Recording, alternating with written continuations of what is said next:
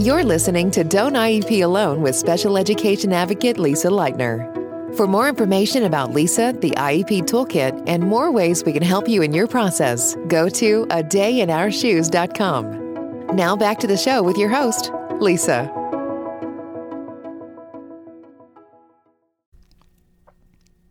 Welcome back to Don't IEP Alone with Lisa Leitner. We were talking about IEP evaluations and the evaluation process, and this is episode 2 in the series. Today we are going to talk about the permission to evaluate form and when a school does not have to evaluate your child. Because yes, there are circumstances where the school district is completely legal and completely justified in refusing to evaluate your child. So let's dig in. Last week we talked about, again, requesting those evaluations, doing that request in writing the moment you have concerns, giving them concrete examples, all areas of suspected disability. And as I told you, I always advise, end that email with the expectation that you're letting them know that you are expecting to receive a permission to evaluate form, also known as a PTE. The first time your child is ever evaluated for special ed, it's called an evaluation, and you get an ER or an evaluation report. You get a permission to evaluate report, PTE. After that, every subsequent evaluation and report is known as a re-evaluation. So it's not an ER, it's an RR for re-evaluation report. And instead of PTE, it's PTR for permission to re-evaluate. I know it's easy to get overwhelmed by all these acronyms, but that's what you may, hear being thrown around the room. So you get that PTE form. It should list on it really everything that they are planning on doing. I have mixed emotions about the example I'm going to give you, and that is, if you go online and you can Google your state Department of Ed, you can do permission to evaluate form, permission to reevaluate form, and chances are you'll come up with a blank template of some kind, and you can look at it. And that should be, schools aren't required necessarily to use every form that the state puts out, and they use their own software programs and things like that. So their form may look different than what's on the state website, but it should be similar, right? What I see on a lot of PTE and PTR forms is there's a section where the school is supposed to write like what they're going to do. And there's often a really non-committal generic phrase that says something like, school district will administer comprehensive special education evaluations as needed, or something like that. I personally like to see the areas listed. So if you have speech concerns, it says speech evaluations. If you have OT is listed. And in fact, it goes even one step further. And is it OT fine motor? Is it OT sensory? And so on and so on. I like to see a little bit more specific. I do not ever recommend professionally that you request specific assessments.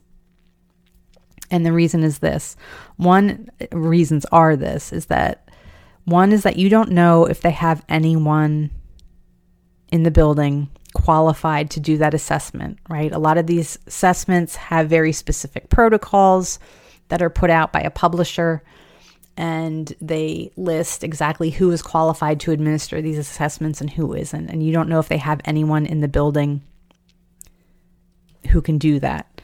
Second, we're not Parents are not educational diagnosticians. I can't say it. That's not really our job. We're not school psychologists. We're not OTs. We're not speech therapists. So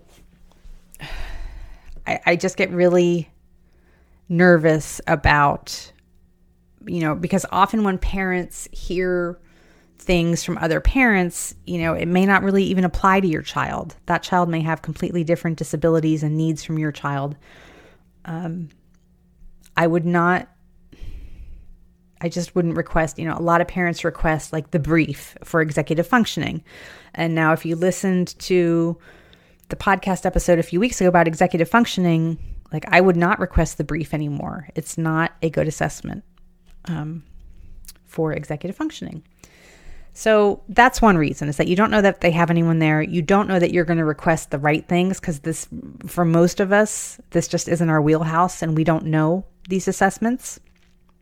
And lastly, it kind of closes the door for an IEE. And an IEE is an independent education evaluation. I'm going to talk about them in a later episode as we go through evaluations. We're not there yet. We're not at IEE level yet. When we get there, you're going to understand the importance of them and when to ask for one and all that. But the school does not have to provide you an IEE, and they only have to give you this option under certain circumstances.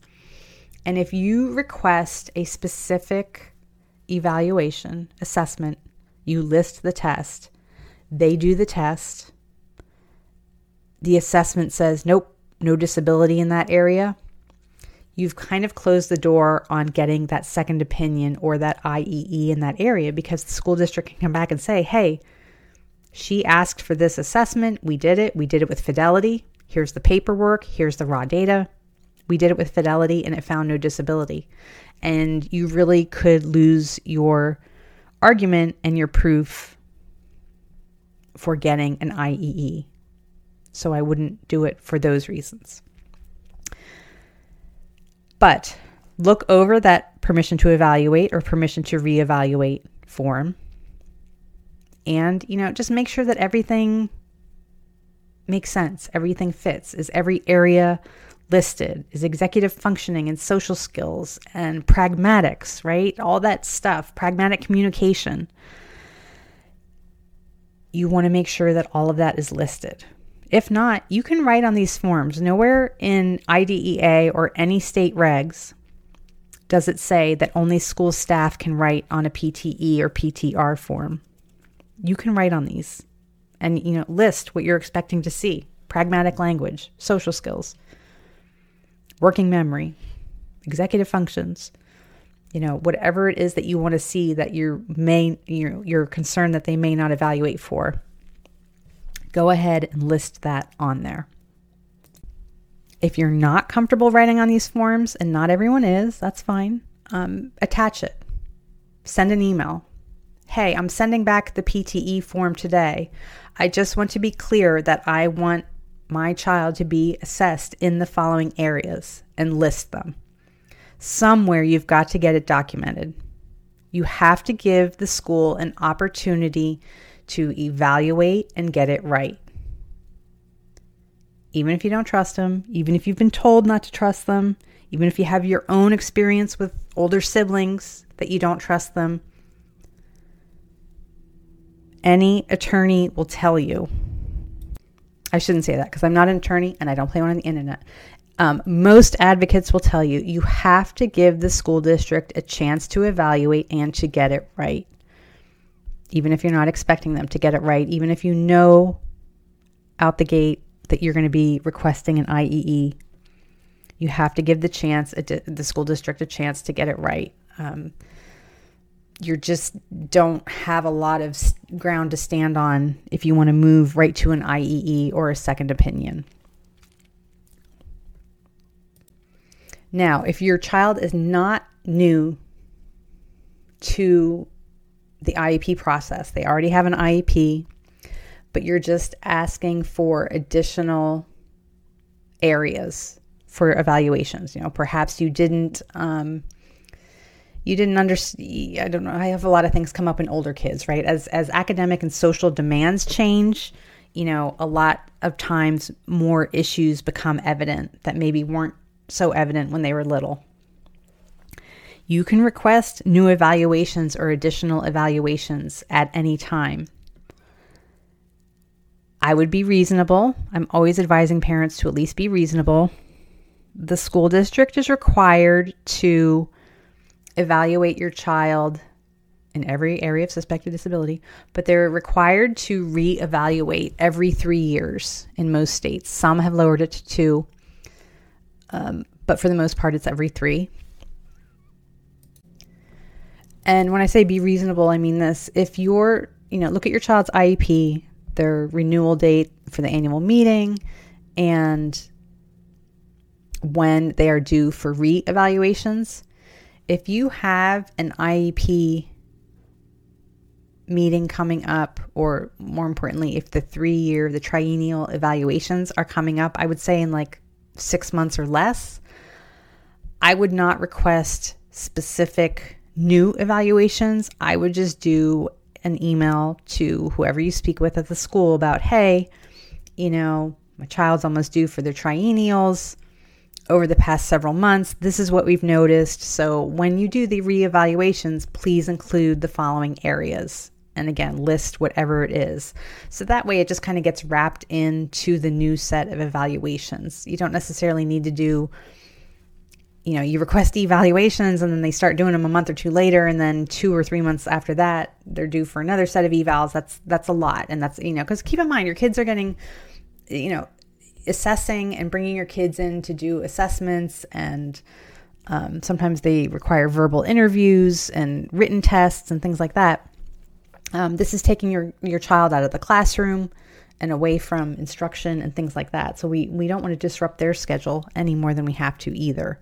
So if it's reasonable that it can just be wrapped into the next set of evaluations, that is what my recommendation would be. Another common issue that I see with reevaluations, particularly when these kids are older, like when I'm talking about like when they're due for a reeval and it's 11th or 12th grade, I see a lot of these PTR, permission to reevaluate forms that come home to parents to sign because it's reevaluation time.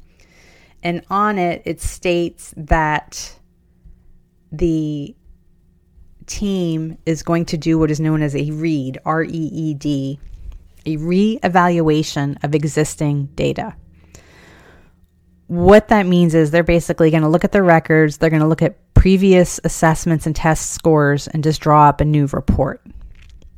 And that they're not going to actually do any new assessments. The only time now I've been doing this since 2010, so 13 years. The only time in 13 years that I have found it appropriate to do a REED, a reevaluation of existing data, is during the pandemic when it was literally impossible to present a child in person to do these assessments, and not all of the assessments could be done online. So during the pandemic, it's impossible to do some assessments. So yes, you had to go on existing data. And then along those same lines is if a child is in a physical health or mental health crisis, they might be in a hospitalization program, they might be at home recovering from a big surgery, things like that. When the child, again, just is not able to be presented for these evaluations. Outside of those two circumstances, I just don't see it ever appropriate to not do all new assessments. I think it's a time and a money saving technique. And I get that schools need to save time and they need to save money. They're working with very limited resources. I get that. But kids are kids, man. They change a lot in 2 or 3 years. And I don't ever see it.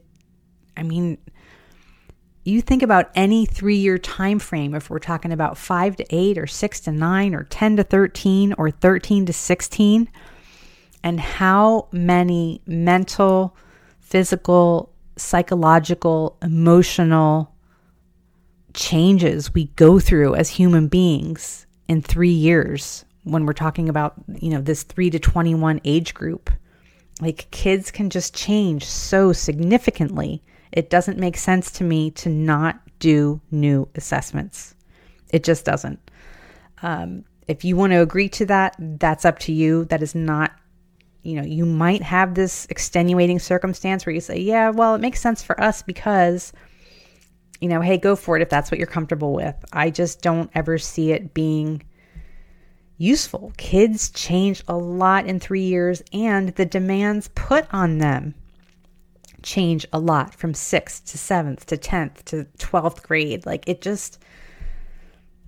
we don't realize until we have the gift of age and experience to look back and say, wow, we really expect kids to do a lot from year to year and really grow up and push them on through, right?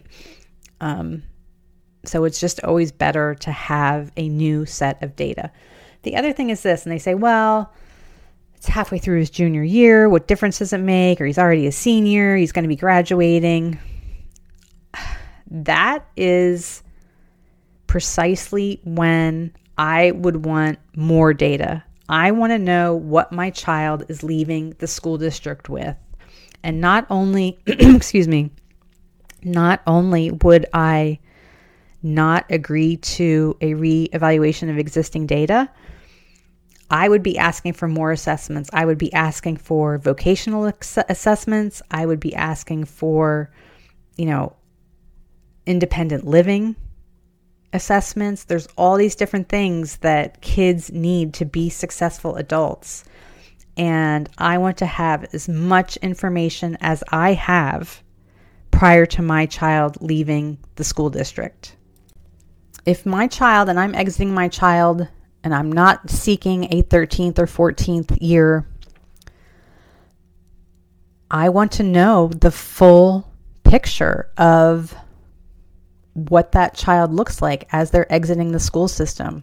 They might be a 12th grader reading at a 7th grade level. You need to know that.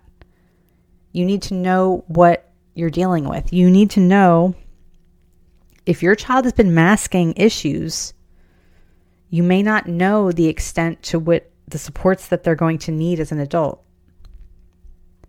And these are all the things that I recommend, because you're not going to get an educational evaluation once your child's 20, 22 years old and just living in the community. You're going to have to pay for it yourself out of pocket, right? If you want to get a reading assessment or a social skills assessment or any of those different things, they're not readily available. So I would not agree to it. Okay, let's recap what I talked about today. Episode 2 of evaluations or reevaluations. Once you've submitted your request for evaluations or additional evaluations, if your child's already been evaluated, you should receive a PTE, permission to evaluate, or permission to reevaluate form. I'm also giving you some homework to go ahead and Google a blank one on your state's website. See what you can find, so you should know what to expect and what it looks like. It should be filled out, in my professional opinion, it should be filled out pretty thoroughly and accurately.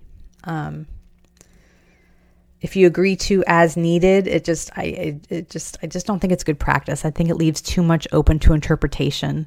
And when parents have different expectations than IEP teams have, and those expectations aren't met, that's when conflicts arise, right? And it's all about that communication piece, because the school puts out a PTE form with one thing on it, and in their mind, they know what they're going to cover. And a parent agrees to it and says, oh, okay, comprehensive evals as needed. And they have a different view in their mind of what that's going to look like. Like, let's get everybody on the same page. And when you say comprehensive evals, what are you talking about? And who's going to do them? And when, and all that. I would just make sure you're really comfortable with it with what's going to be done. As far as reads or reevaluation of existing data, other than the pandemic and illness and hospitalization, I have not heard a solid argument for using these that benefits the child or that helps the child in any way. So I would not agree to them readily. I have yet to hear a very good argument besides the child just not being able to do the evaluation. I have never heard a good reason for doing these other than to save money and time. And that's really it. Next up, after you submit the permission to evaluate form or the PTR form, what you should expect next, and the evaluation report meetings, how to interpret them. We're going to talk a little bit about that and much more. So stay tuned and thank you for listening.